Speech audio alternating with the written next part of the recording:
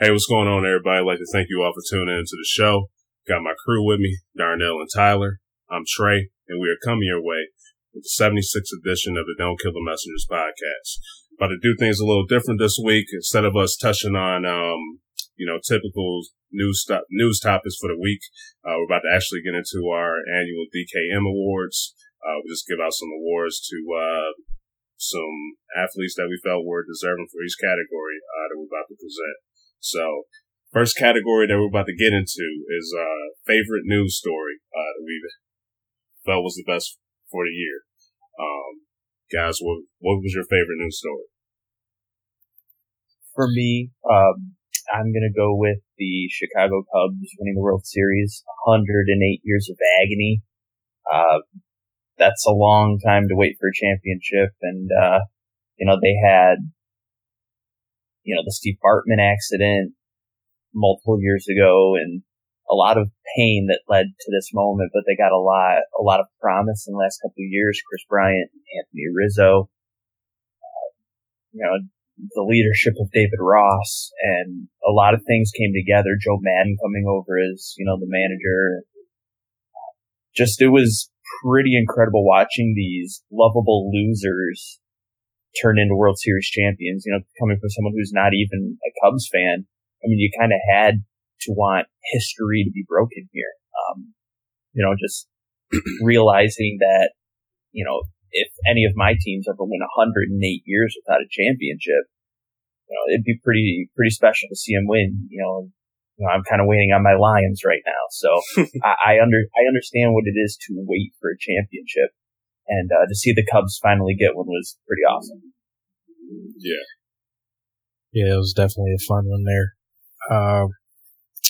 For me, from Ty went to the happy story. I'm going with the downer one. I know the category is favorite story, but I feel it's kind of the most lasting and impactful story of the last year or so, and that's the Colin Kaepernick saga, which is still going to this day. Yeah, for about a year now. So yeah. So it's transition. It's gone from him initially taking his stand, or knee in this case, and getting all the backlash. Gaining a starting role because he was a backup when this started, and going to the end of the season, and now with him struggling to get a job, even with other quarterbacks that are lower caliber to him getting jobs, and news coming up as of even today where owners are. It's coming to light that it's not talent or anything else like that. Is seriously, do they want their teams to have to deal with the possible fan backlash and media pressure that would come along with signing him? So, the story has legs, and it's still going to go possibly for another year. Yeah, absolutely. I wouldn't be surprised if it goes until he decides to call it quits. Yeah. Unfortunately for him. Yeah, I went with the same as Darnell here, with Colin Kaepernick taking the knee. So always, we talk about sports, the key thing in sports is, always, who's going to win, we focus on the numbers and everything like that, who's scoring the most touchdowns, who's putting the ball in the rim the most and all that. But, here's an individual right here, had a pretty good season. Could have been better, could have been worse, but, here was a guy that was making pretty good money in the NFL, but decided, this is something bigger than football out there. People are getting mistreated, people getting killed and whatnot. So just decided to take a stand. So a lot of people were mad at him about it and whatnot, said crazy, racist comments, getting death threats, all types of things. But the guy is standing firm for what he believes in.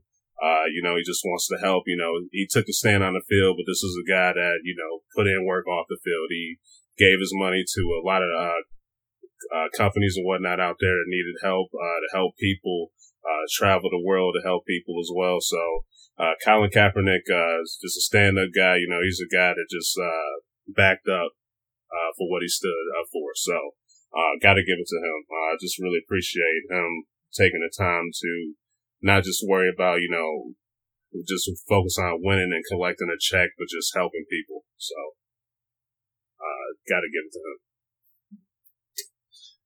Any other comments on this, guys? Yeah, I guess I'll touch real quick a second on that Kaepernick story. It's not too often that a lot of sports stories stand the test of time. I think both of the ones we mentioned definitely will be talked about for quite some time. Yeah. One being for more historical reasons, the other being for social justice reasons. And I do think it's great that Kaepernick's willing to take a stand for what he chose to, or take the knee, like Darnell said, for the issue of his choice. I just wonder how that's going to affect athletes moving forward. As much as, the Cubs winning the World Series is a great story too, that's not going to have an effect on people. Yeah. It's not going to have a major effect on how players choose to speak.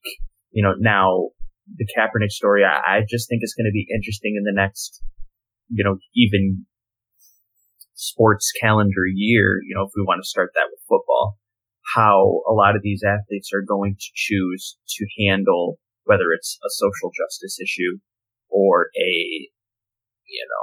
say there's, a natural disaster that happened and an athlete says something about that. I'm going to find it super interesting to see how athletes choose to handle more world problems moving forward. Yeah. Just to add something to that too, this week, I'm a Baltimore Ravens fan, so they were discussing whether or not they should add them. I would really love to see Baltimore, if they could, to get Kaepernick on the team. Just looking at the history of Baltimore, I'm a Ray Lewis fan. This guy doesn't have a clean record at all. He was on trial for murder, and Jamal Lewis, who was another great running back for him, he was having his trouble, with the justice system and whatnot. So, Ravens gave those guys a chance. I would like to see them give Kaepernick a chance. So that would be really good if he could start his career over with the Baltimore Ravens. I would like to see that. So, all right, guys. Anything else for this one? No, I think we covered it. All right. Up next, we're about to get into the Farewell Award, or also known as the Best Athlete to Retire this year. Who did you guys put for that? You can start this one, Darnell. All right. For this one, I went with a female and male counterparts on this one. For female, I went with Miesha Tate. She was one of those building blocks for female MMA. She never got as famous as a Rousey or a Gina Carano, but I mean, she was always a grinder, always in the top half of her division. She did gain championships in Strikeforce, and just before retiring in the UFC, she did get to the top of that mountain and got a UFC belt. But then after losing the title and losing the follow-up fight to Raquel Pennington, she fell on the sword there and said that, if the fire was extinguished, she was done. Did it in a very professional way, and she's made a nice transition into commentating on the sport for Fox Sports. So I just wanted to give her that notoriety for being, a legend of the sport in her own right. And on the male side, I went with Big Papi, David Ortiz, long-time cleanup hitter, home run basher for the Red Sox.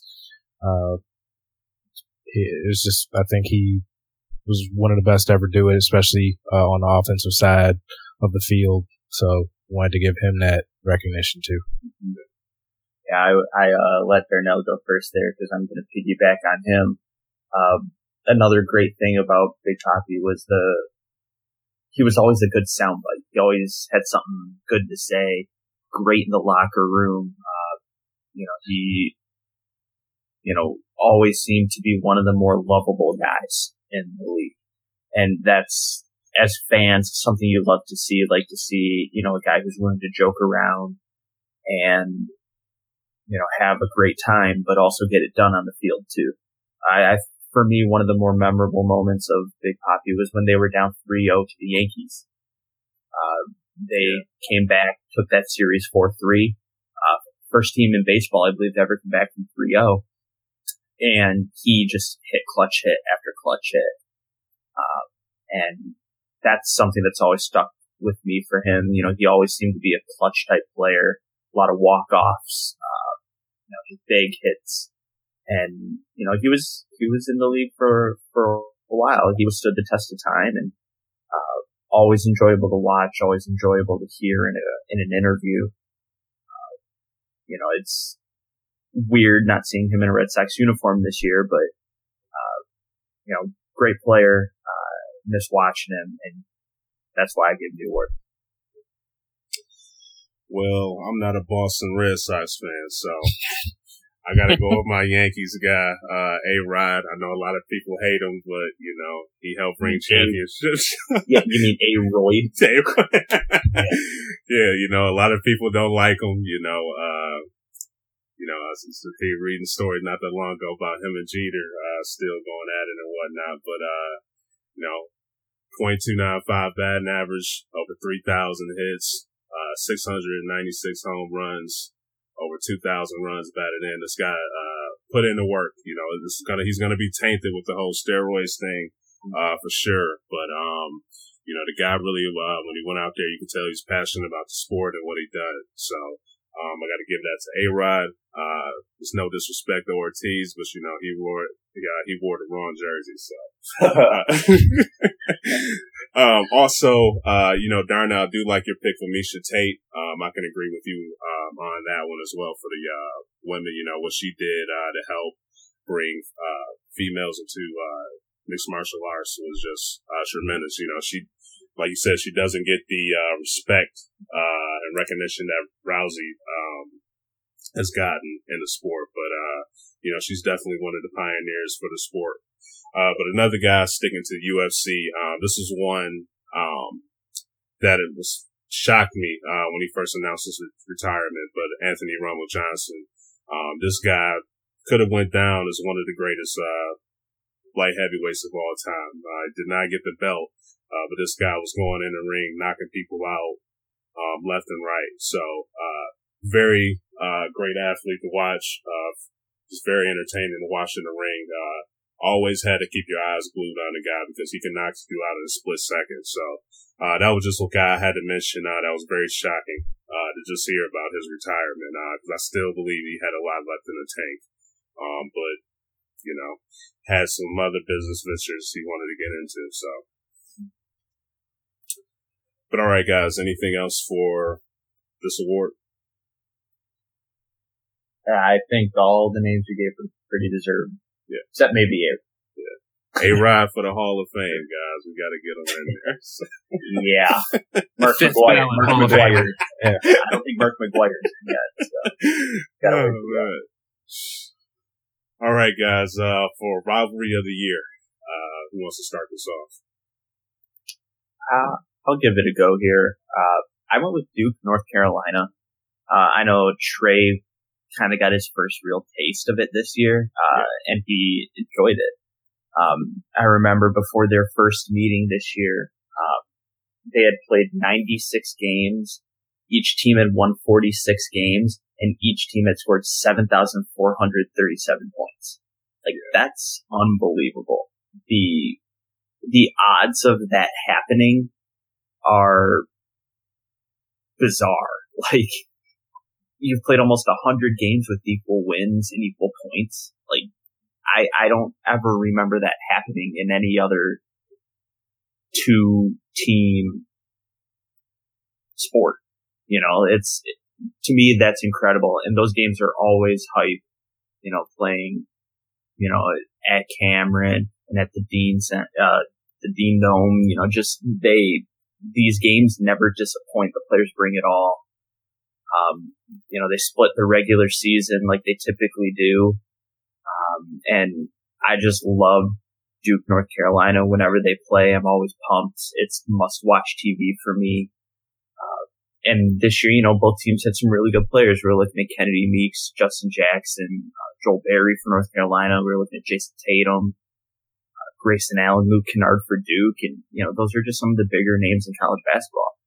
And that's why I absolutely love it. They always produce names, two Hall of Fame coaches. Just incredible. And North Carolina ended up going on to win the national championship this year. So, those two teams playing, just must watch TV, and I loved it. You can go ahead, Vernon. Go ahead. Just for me, I put John Jones, Daniel Cormier. This was just a very interesting, rivalry between these two. I know, DC, I wish we could have talked about it more with time.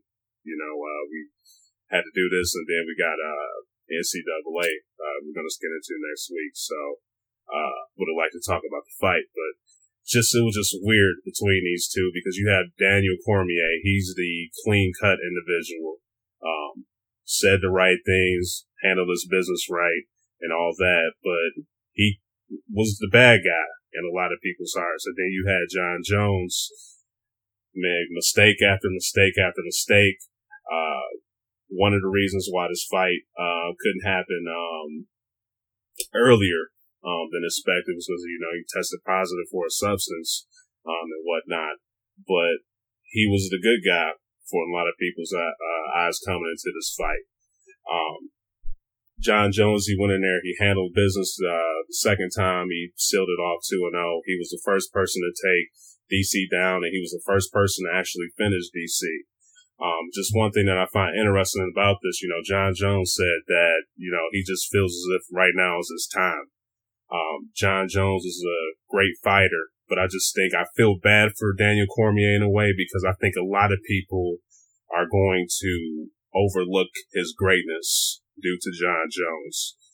John Jones, no question about it, he can easily go down as one of the greatest fighters in the history of the UFC, but Daniel Cormier, this guy was just an absolute beast. He could wrestle, could knock you out, do everything in the octagon. But you just met John Jones, and I really just think, this loss is gonna, just put a hamper on his career because a lot of people are not really gonna look at him see him as just truly how great he really is. So, went into the fight, the second one, both of them handled business, but, like I said, Jones was the one to get victorious, but, this was just great, just seeing these two in the ring.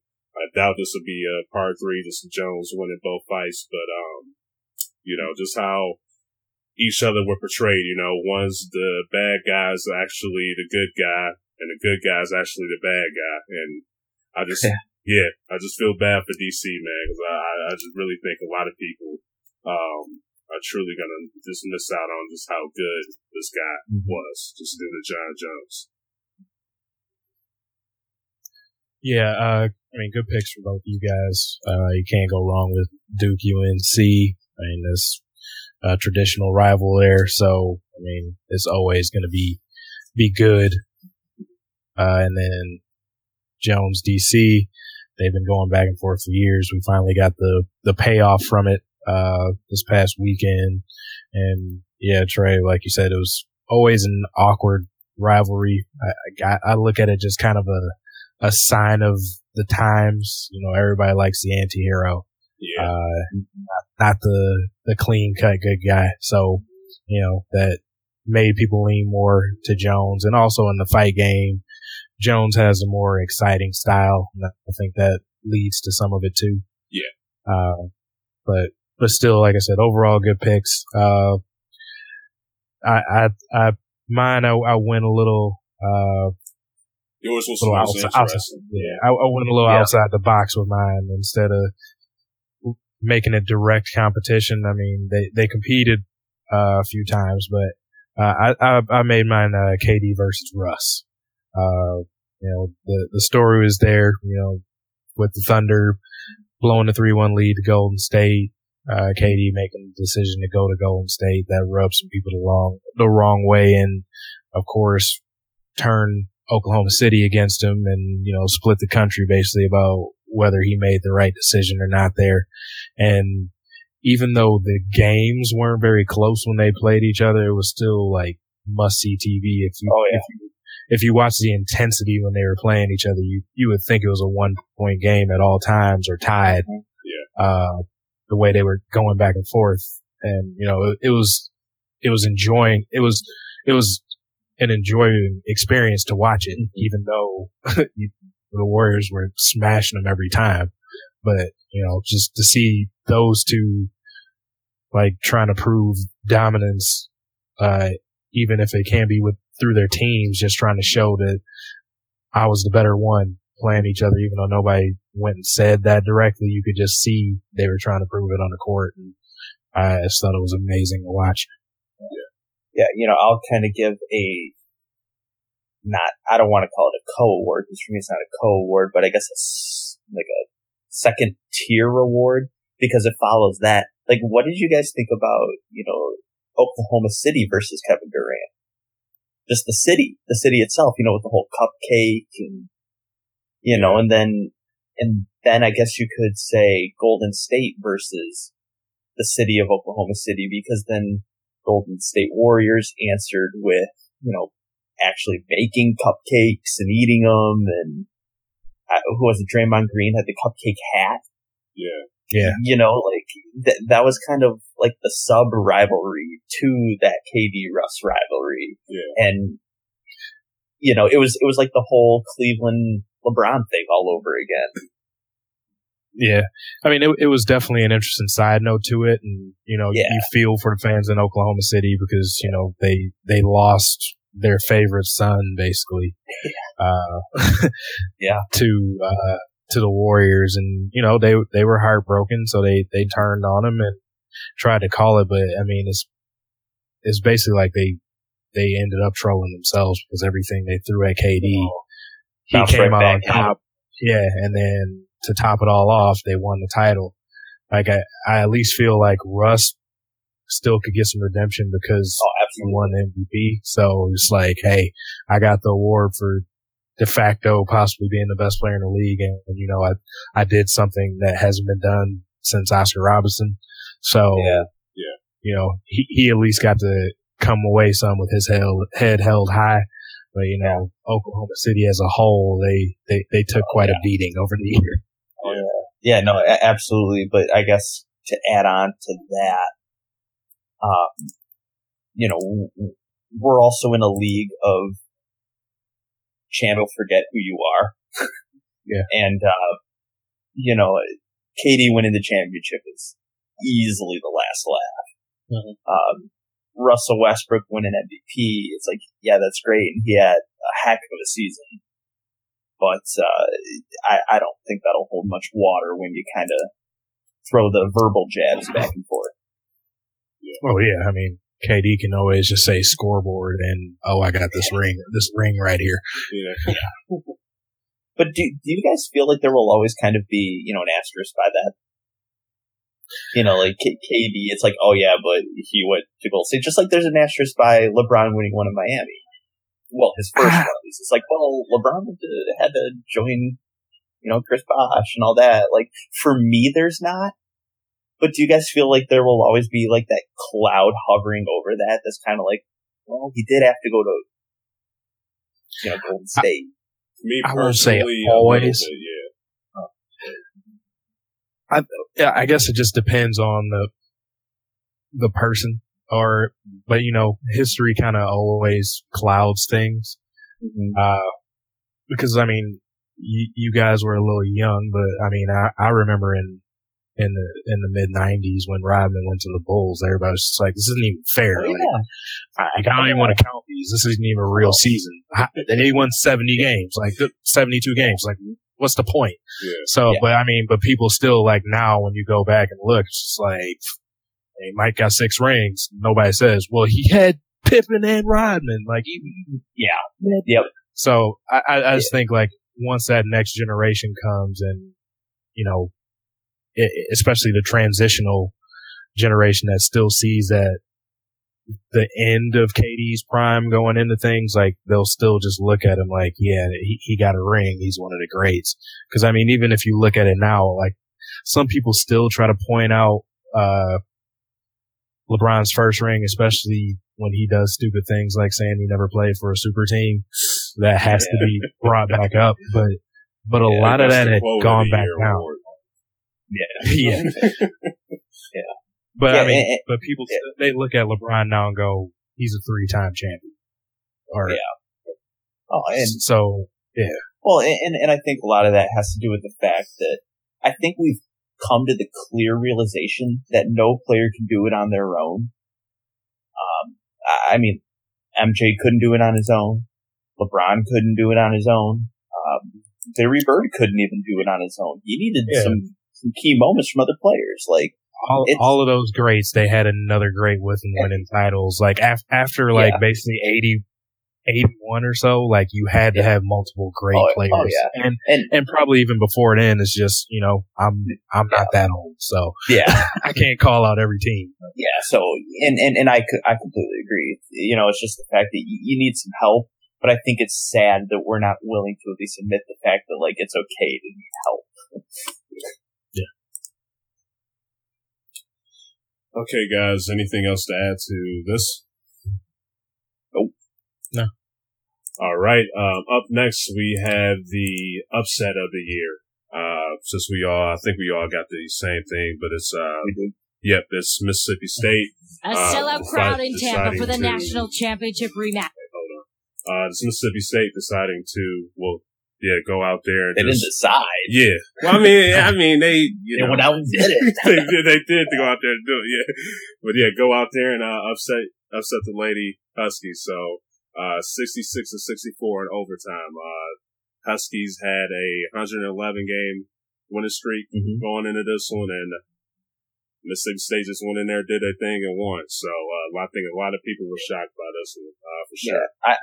I don't know how much of that game you guys actually remember, but, you know, pivotal moment in the overtime, you know, UConn had the ability to hold the ball for the last shot, and they took a shot with like 12 seconds left.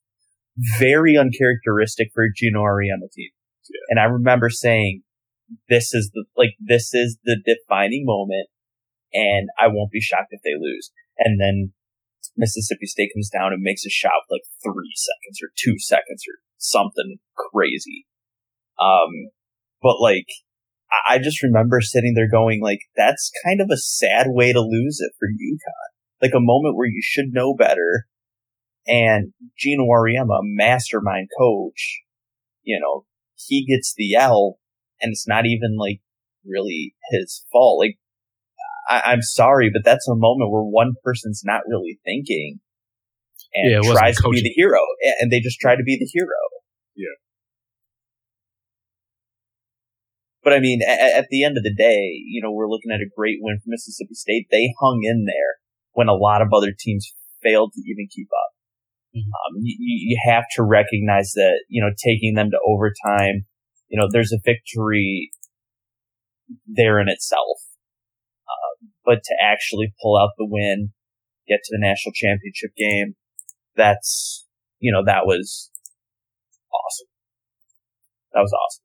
It was a good win. Great. You know, I enjoyed watching that game.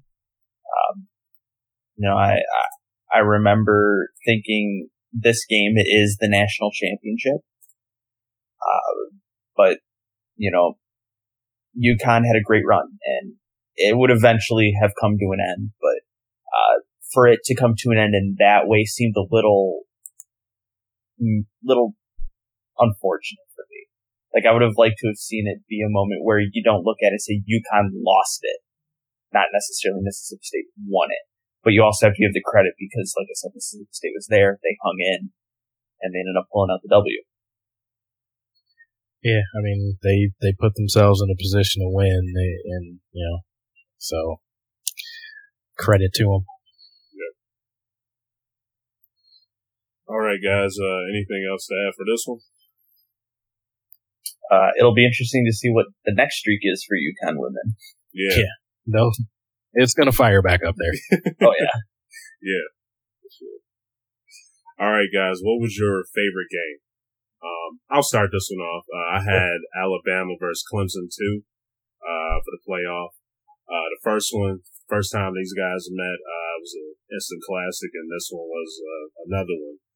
Alabama had a little story going on there with their coaching. Lane Kiffin was getting ready to depart, and they brought in Sarkisian. A lot of people were worried about this, but Alabama started off the game pretty good. They came into the fourth quarter with a 10-point lead, and then that was when Clemson started getting things together. They scored 21 in the fourth. Particularly, a lot of people were mad about the last play of the game where Clemson refused to just get a touchdown. Some people complaining about the pick that Clemson used to get the touchdown, but at the end of the day, they won. This was just a great game. Clemson won 35-31. Great plays from both teams out there. Both teams played hard. So, a lot of, Bama fans were upset about it, but it was a joy to watch. Yeah, go ahead, Darnell. Yeah, it was definitely, it was a great game to watch. I wish the outcome would have been different personally, but, had a good time watching it. I mean, anytime a game comes down to pretty much the last play, you gotta your hands. Yeah. And they were throwing heavyweight shots back and forth. Alabama's running game was doing some work, and then you had Watson just stepping up and being the amazing player that he is, working the team downfield with his throws to Williams to, get him down there and get in position to win. So, amazing game to watch. For myself though, I was split, but I know Ty has one, so I will go with, my other choice. I'll say, the Super Bowl. Not the whole game, I guess. Second half. Yeah, the second half. The game inside the game, watching the comeback happen. That was the amazing part. And, just had crazy stuff going on through that game. And, the story in itself of seeing Atlanta blow a lead like that, heartbreaking for the city of Atlanta, who was another one of those destitute cities looking for a Super Bowl. But, Tom Terrific came back and did it again, and, probably ticked off Roger Goodell. Yeah. Yeah, I guess I'll quickly touch on both of your guys', college football national championship, final second play. You can't ask for much more than that, really, in any national championship game. Like you said, the pick play, the quote unquote pick play. We've seen it run constantly, but we haven't seen it run for a national championship. And, Dabo pulled it out. And Deshaun Watson just hit the out route, and dude walked into the end zone. It was incredible. I think we all, I know you guys bigger Alabama fans. We're hoping for a little bit of a different outcome there, but, we all appreciate the game for what it was. One of the better national championships in our lifetime. And I think at the end of the day, we're all happy with the fact that it was actually a game and good content rather than, your team winning. Yeah. And for, the Super Bowl, you say the second half, but it took the first half to get that second half. So you kind of do have to say it was the whole game. A lot of people think Atlanta had it in the bag, and, I'll admit it. I was sitting there in my Tom Brady jersey, poured some Jack Daniels, and said, "What's Tom?" Seriously, I said, "What's Tom gonna do?" I didn't know that there was much he could do with the way that Falcons offense just seemed to be moving down the field. Yeah. And I don't know, like that. It seemed like the second half of that whole NFL season and all through the playoffs, that Falcons defense was playing out of their mind. Like they knew what to do and when to do it. But then, like you said, Darnell, Tom Terrific came out of came out of the phone booth and took over. Him and the brilliance of Bill Belichick, I guess. Yeah. Or I guess you say Josh McDaniels. On that offensive side of the ball, they seemed to call the right plays, and some fortune came their way. I know you're going to allude to it a little later, so I won't bring it up, but heck of a Super Bowl, heck of a game. It's one people are going to talk about for a while. Like you said, City of Atlanta still looking, still searching. In all sports, really, since the 90s. Yeah. So hopefully something comes their way pretty soon. But my game of the year, I'm going World Series Game 7 between the Cubs and the Indians. We had a 9th inning home run by the Indians to force extra innings. The game was in Cleveland. There was a rain delay that lasted about 40 minutes. So it kind of left even more suspense to the suspense that already was a Game 7. Yeah. And then the Cubs found a way to pull it out in the end.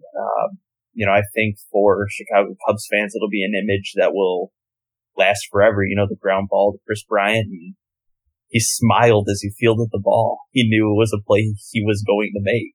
Yeah. Oh yeah. And I think that's just so, it's like a great player, really a player who really hit the scene in Chris Bryant. Just smiling for the city of Chicago as a ground ball's dribbled towards him. And he gives it to Rizzo, and Rizzo throws the ball in his back pocket, and they celebrate at the mound. I mean, it was an incredible game. Like I said, there was kind of drama all over it because, one, it is a Game 7. But it was, the Cubs haven't won in 108 years. The Indians haven't won one since, I think, the 50s. So it was like, either way, a starving franchise is going to get one here. Yeah. And, it was the Cubs, and it was great. So, I'm giving it to the World Series Game 7. Heck of a game played by both sides.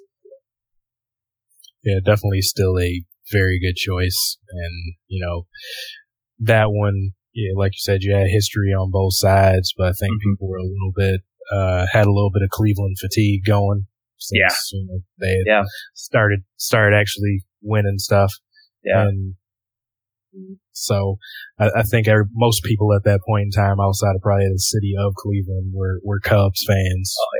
Oh yeah. Especially when that Game 7 hit.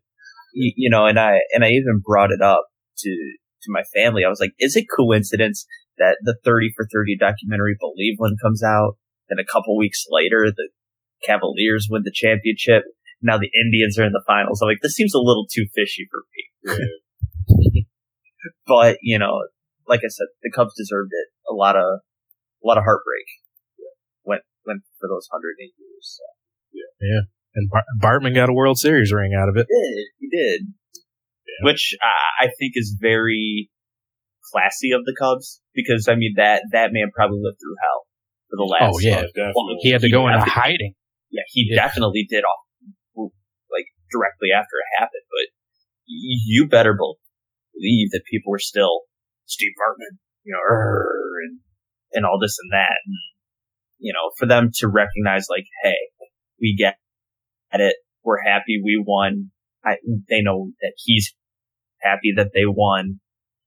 The guy who probably has caught the worst break in that 108 years. Like, let's at least acknowledge him a little bit and say, hey, we forgive you. Let's move on.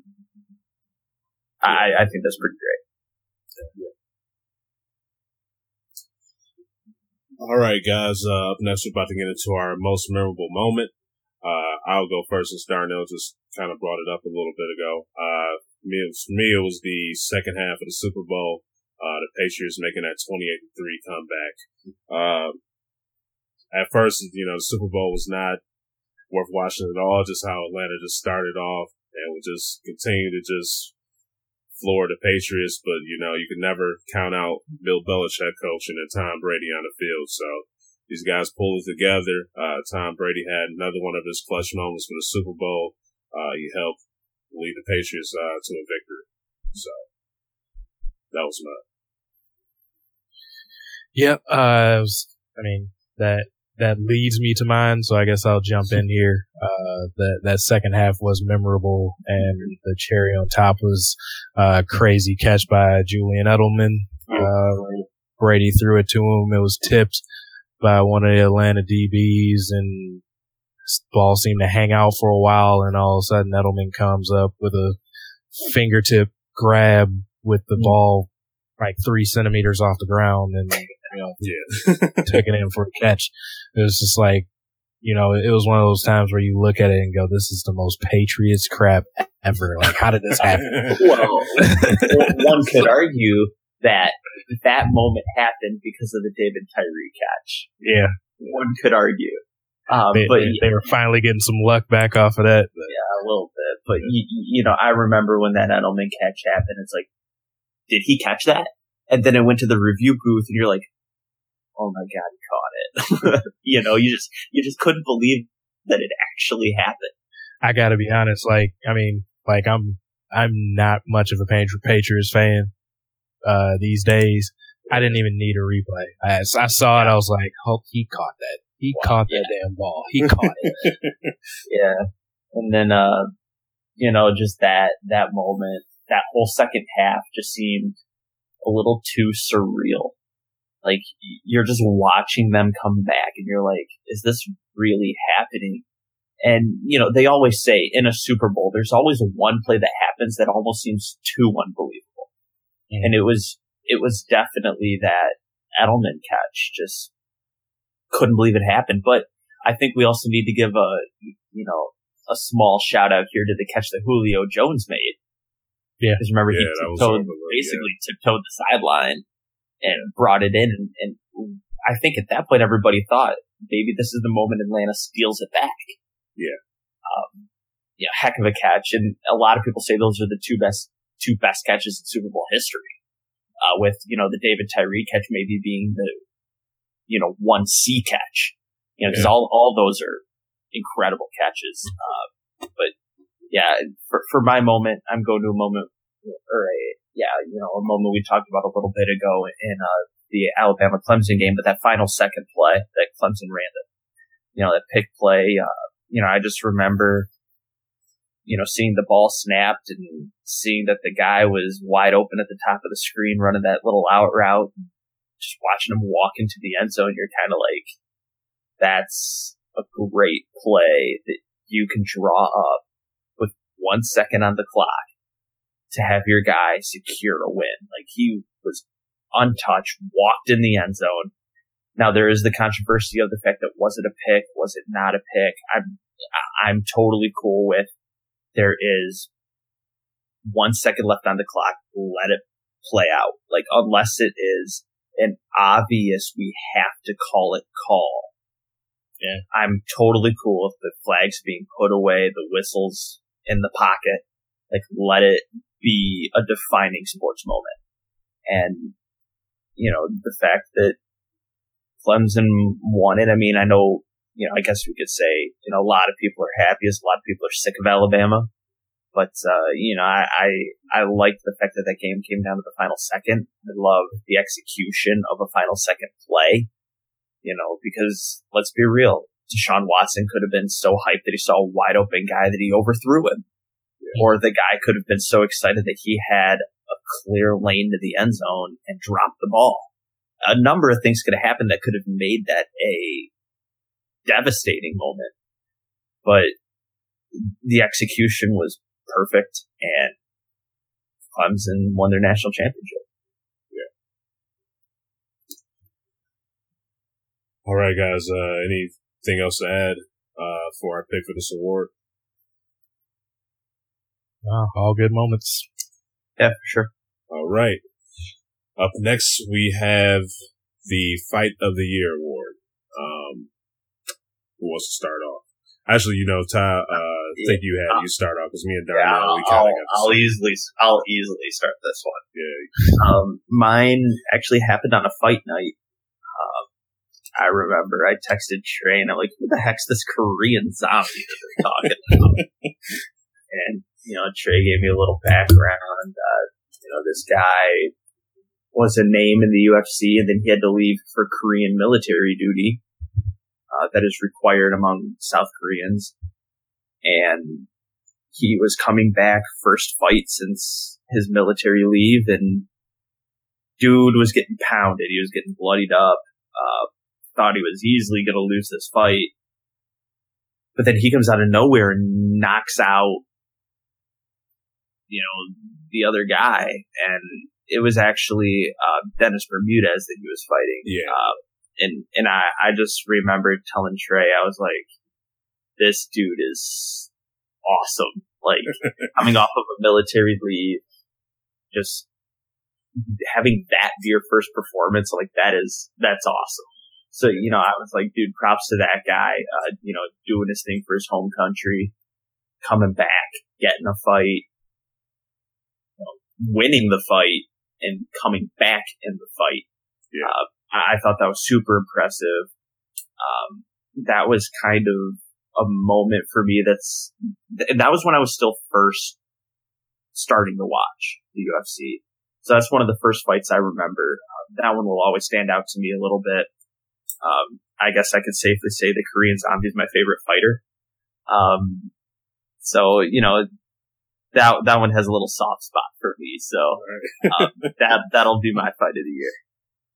All right. Darnell and I, we have the same one. It's Woodley and Thompson 1. Definitely not 2. That one was pretty bad. But, Darnell, I'll let you get into it. Woodley Thompson 1.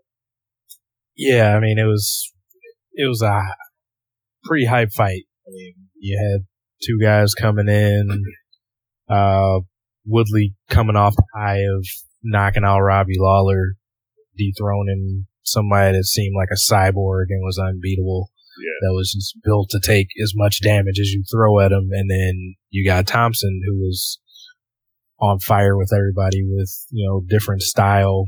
Karate-based style, so where he's throwing lots of punches and awkward kicks, lots of kicks, more than most any fighter throws, outside of leg kicks. Like, he was throwing them all over. You catch him in the head and the waist and everything.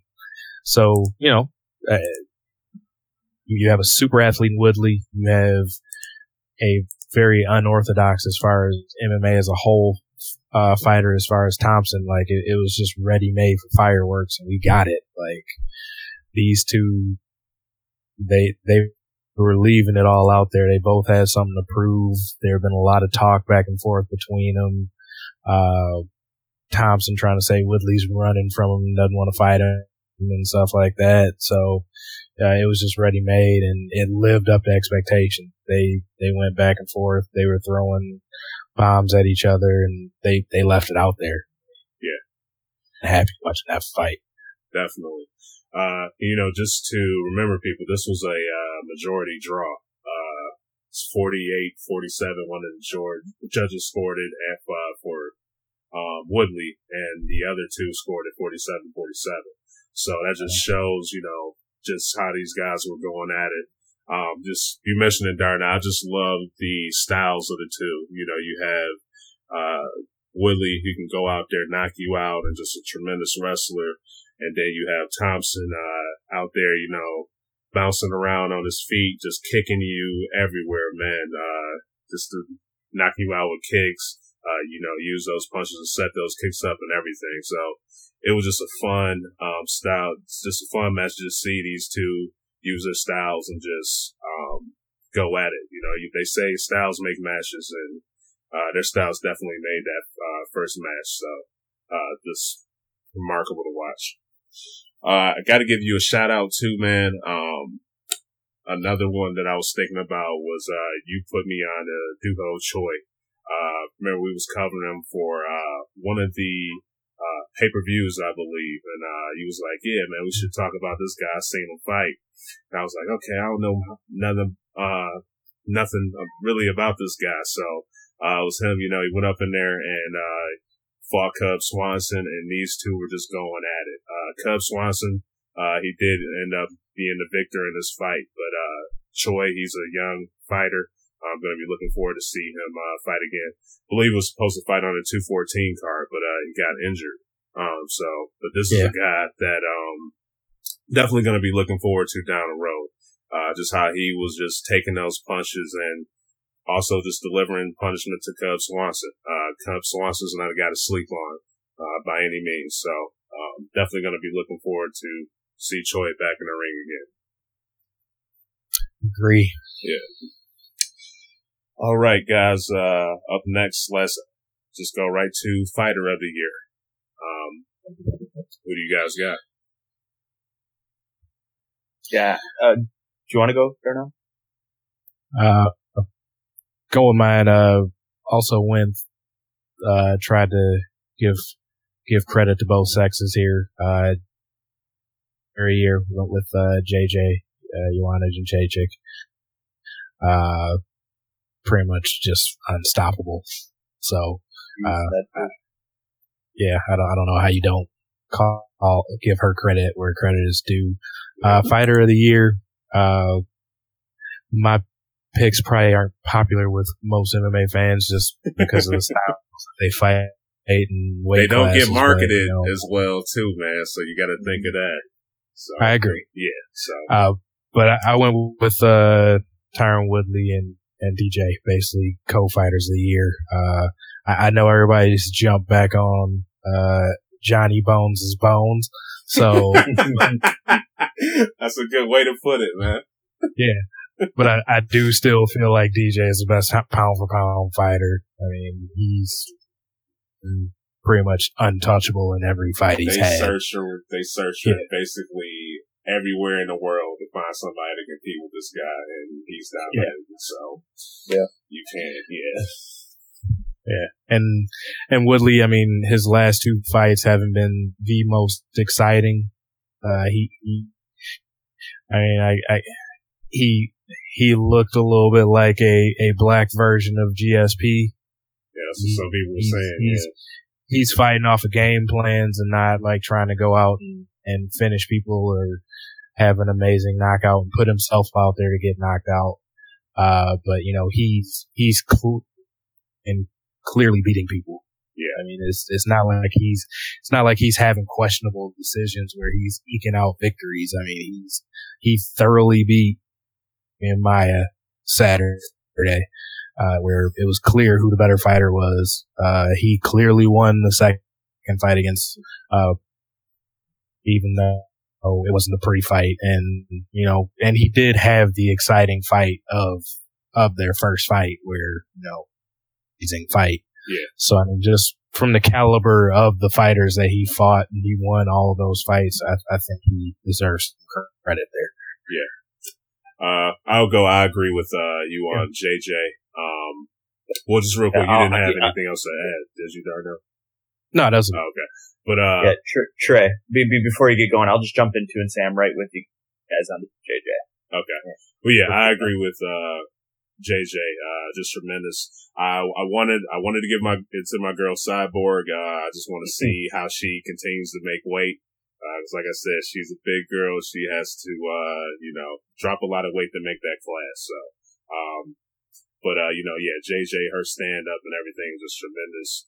Just goes into the ring, great conditioning. Guy has amazing hands. She can just hit you, bounce around and just do whatever, have her way with, her opponents. So, JJ, definitely my female fighter of the year. I gave it to Tyron Woodley. I was thinking about, Demetrius Johnson. But I gave it to Tyron, just because, he's just been a little bit busier, than DJ.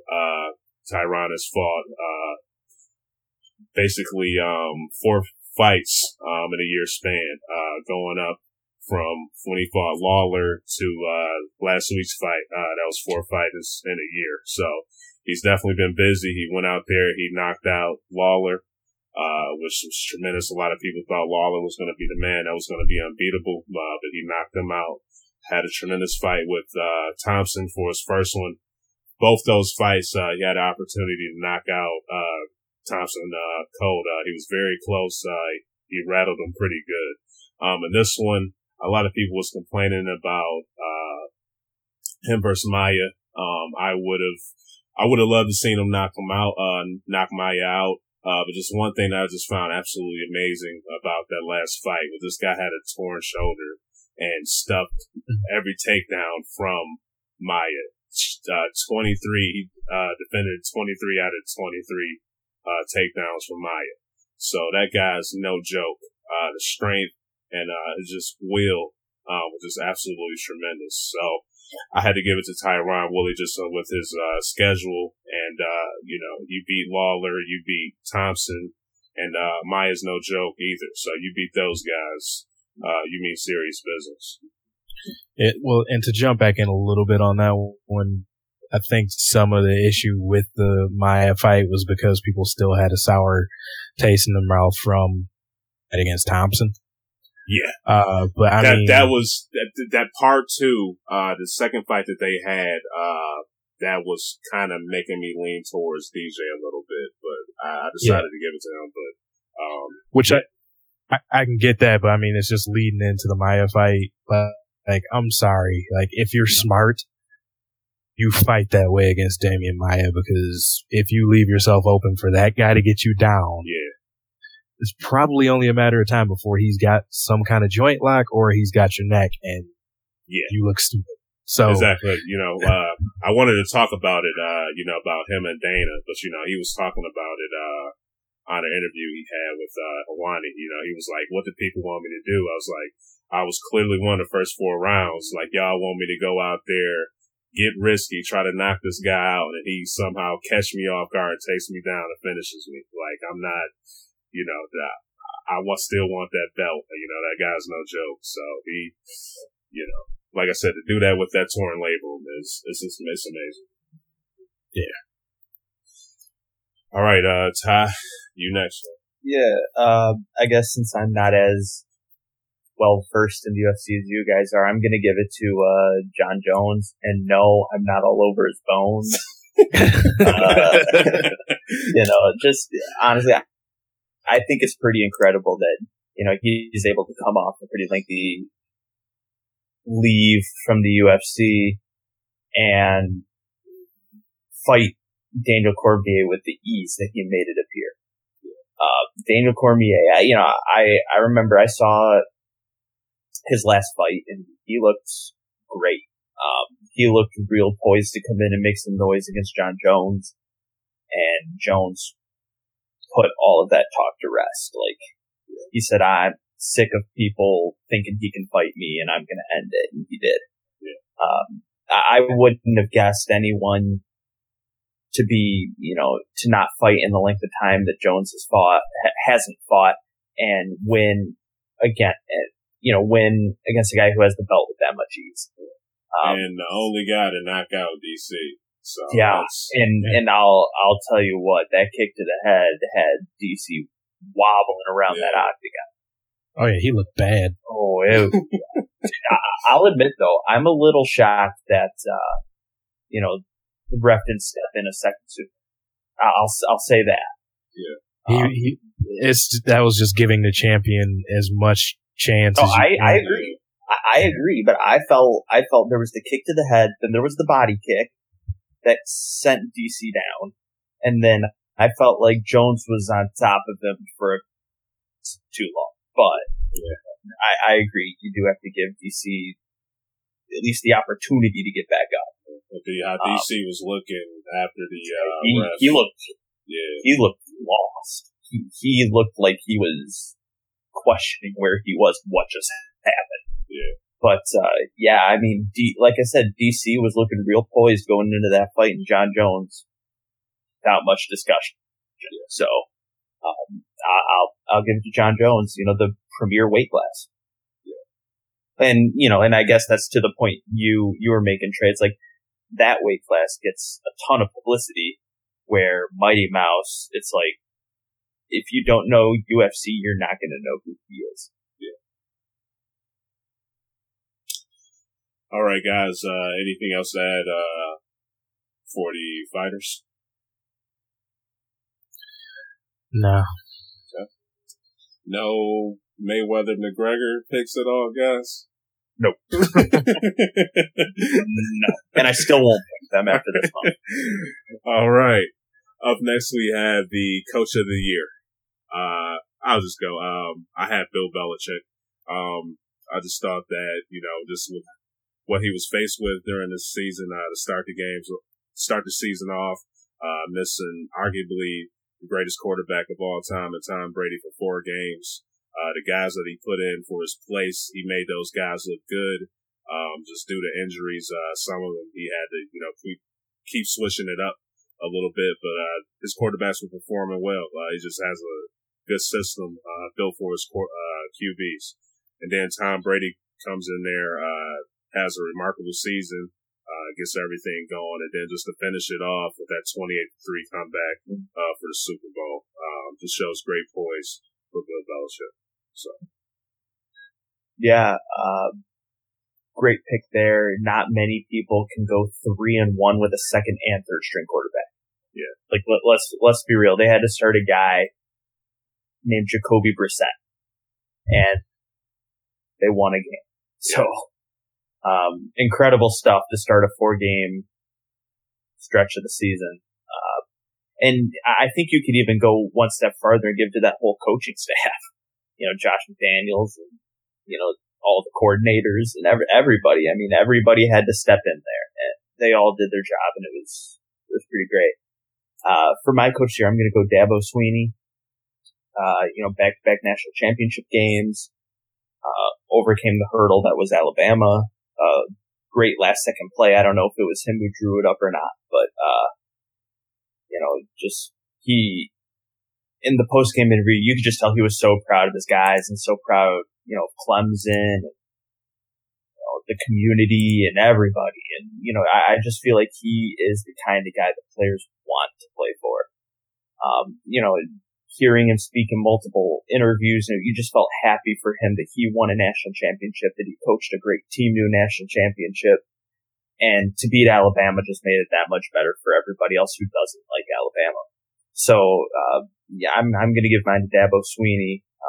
I think winning the national championship in college football is one of the harder tasks out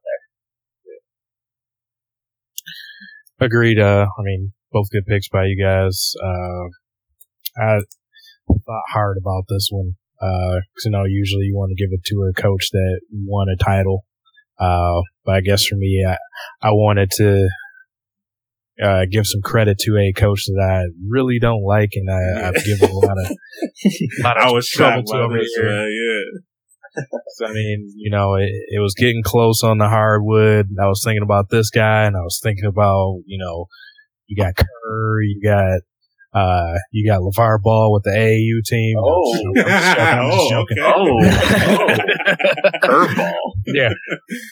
But no, so I went with Mike D'Antoni. Just what he did with the Rockets this year was, he turned, like he took Harden up to another gear, basically made him an MVP candidate, and he made that offense lethal. Yeah. Still, they could use some defense. I won't lay off of that. I mean, if they could have played any defense this year, they probably would have been at least in the conference finals. Yeah. But I got to give credit where credit was due. I think he did an amazing job coaching the players that he had, because as I look at it, I don't think that roster was like super stacked by any means, but with Harden running the show and putting his offense in place, they were scary. Yeah. Don't forget, he had Gordon. He had him get 6th man of the year as well. So that bench. Yeah, I think when we watched him coach Phoenix, everybody was just amazed at what they were doing. That whole 6-second offense thing. But here, I feel like it wasn't really a gimmick. He actually coached players, and it didn't really revolve around a system. Like, there wasn't a gimmick here. This was legit coaching basketball. We're not going to try and outrun people. We're just going to use our athleticism, get down the floor, shoot a lot of threes, and make a lot of threes. And I think the job he did with Harden at point guard was phenomenal. I don't think you can question what happened there. I think it's going to be interesting to see how he handles Chris Paul this coming year. Mm-hmm. How he somehow either evolves his game or utilizes Chris Paul to the offense that's already a juggernaut. Maybe he can advance them to third in the Western Conference, maybe second in the Western Conference if they catch a maybe a little bit of a down year from the Spurs or something. I don't know, but I think it'll be interesting to see what he does with the new addition of Chris Paul this coming year. All right, Darnell's starting to like Mike D. So I didn't go that far. I said I was giving credit. Man. All right, up next we have the Male Athlete of the Year. I'll do this just to touch a little bit on kind of what I said with Belichick, but I gave it to Tom Brady just for his age. You see a lot of quarterbacks, specifically around his age, you really start to see a dip in their numbers. But he came back off that 4-game suspension that he was dealt, and really took the league by storm. Had a 67 completion percentage, threw for a little bit over 3,500 yards, had 28 touchdowns, 2 interceptions with a 112 QB rating. So definitely his game to have a successful year. And then for him to, like I said, to come from that 28-3 first half in the Super Bowl and then win it, I think it just caught my eyes for him to just win the award. Yeah, Tom Brady, phenomenal. Just to miss the first 4 games of the season and then play like an MVP for 12 games. He led that team to the Super Bowl. They fought for him those first 4 games, and he fought for them for the last 12. Yeah. Just a complete, and I guess I want to pick my words careful, but he's a complete pro. Yeah. There's a lot of, debate over Deflategate, Spygate that he gets lumped into. Now granted, Deflategate had more to do with him personally, but, Spygate he got wrapped into and all that, but, just a Hall of Famer, 5-time Super Bowl champ, I believe. Or 4 times. Yeah, 5 times, because Montana. Yeah, Montana. Yeah, anyway. But yeah, I think that's a great pick. For me, I'm actually going with KD. And the reason I'm going with KD, I know he wasn't the MVP of the league or anything, but, I really liked how he adjusted to the Golden State power, I guess. We began the NBA season wondering what's he gonna sacrifice, what's everybody else gonna sacrifice. And it seemed like there really wasn't much that got sacrificed. It seemed like everybody just kind of fit in. Everybody was unselfish. Everybody was willing to push everybody else. And I think a lot of that had to do with KD's attitude and KD's determination going into Golden State. I think he had, a fantastic year. Now, granted, this wasn't one of his MVP years, but, I think in my opinion, this may have been his best year. His efficiency numbers were through the roof. He was doing a lot more on the floor with a lot less opportunity. He shot at a great percentage. He still had really good points per game. I even think his defense took a step up this year. Yeah. I think some of that has to do with playing under the Defensive Player of the Year. But, I just feel like his game still took another step, even though it seemed like he had to do a lot more team play rather than individual play. So I was just real impressed with what KD did this year. I really enjoyed watching him and Golden State play all year long. It'll be, once again, interesting to see what they do next year. But, I think what KD did was very impressive. Yeah.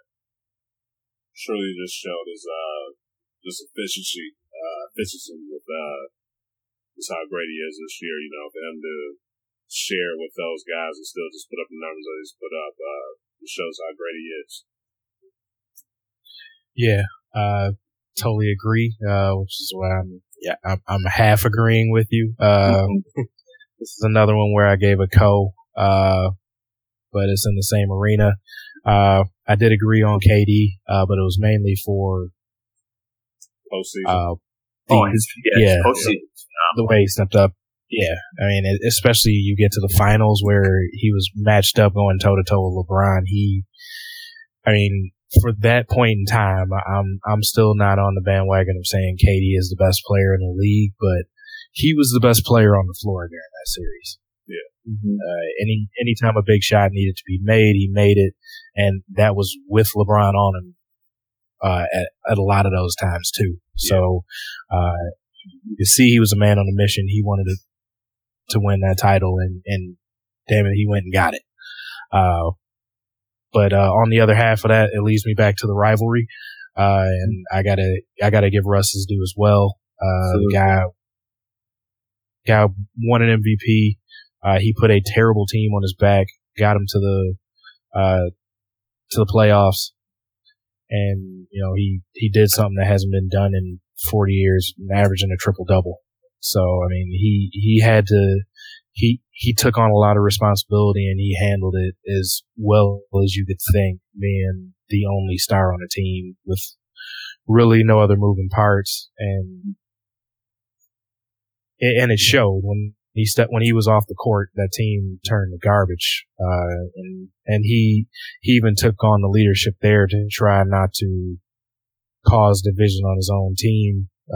Like I remember one of the press conferences where he basically wouldn't allow the media to ask about falls apart when he's off the court. Yeah. So, I got to give him some credit there. So basically I'm splitting the award there with those two. Yeah. And I would definitely agree. I mean, I remember before the season even started, we all said that Russell Westbrook would screw around and average triple double. Yeah.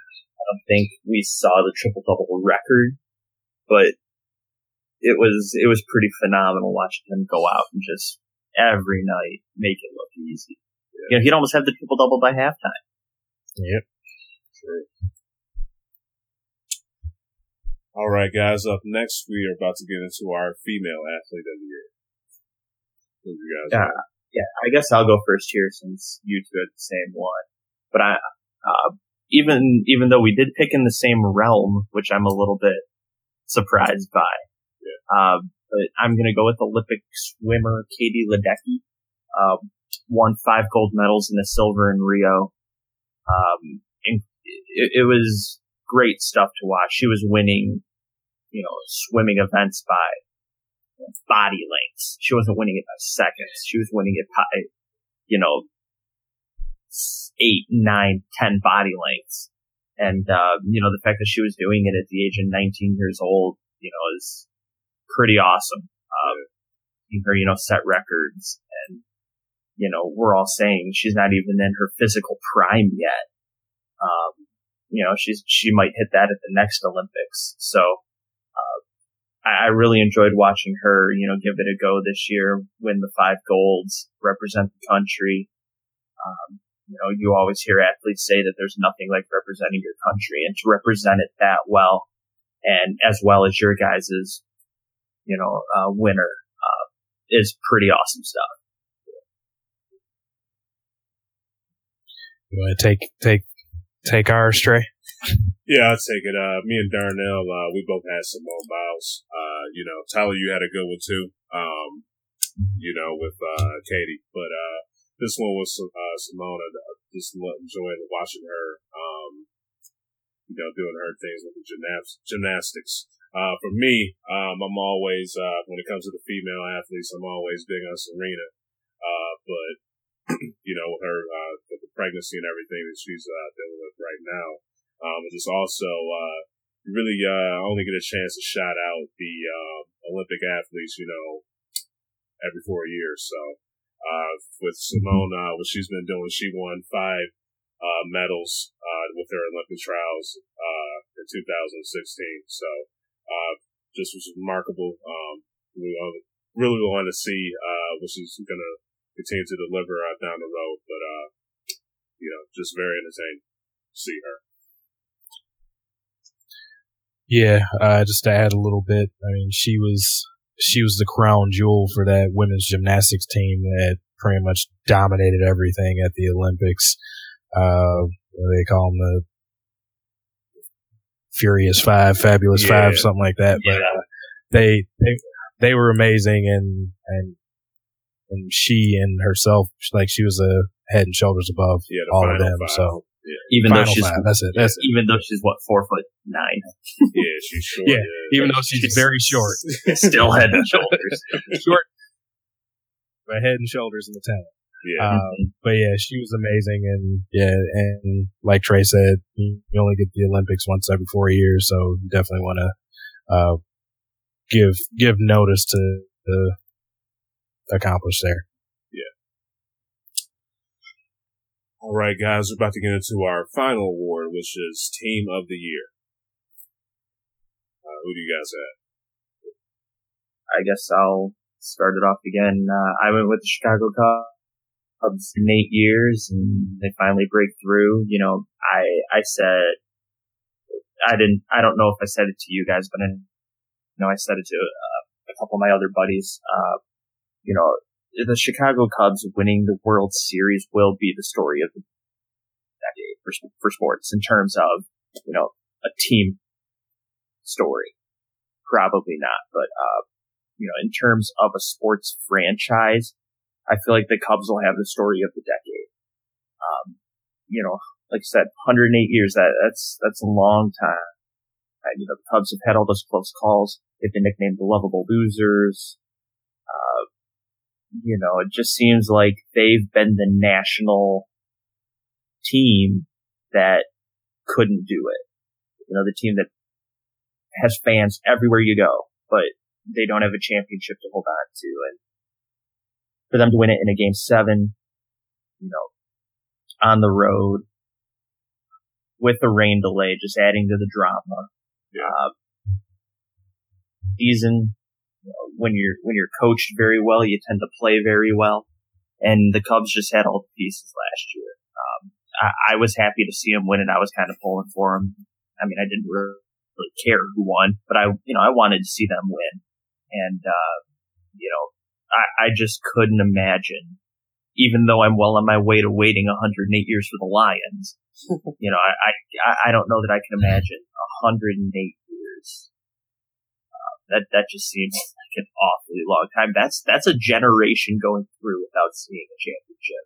Yeah. So, I was happy for the Cubs. That was history, and that's why I'm giving them my Team of the Year.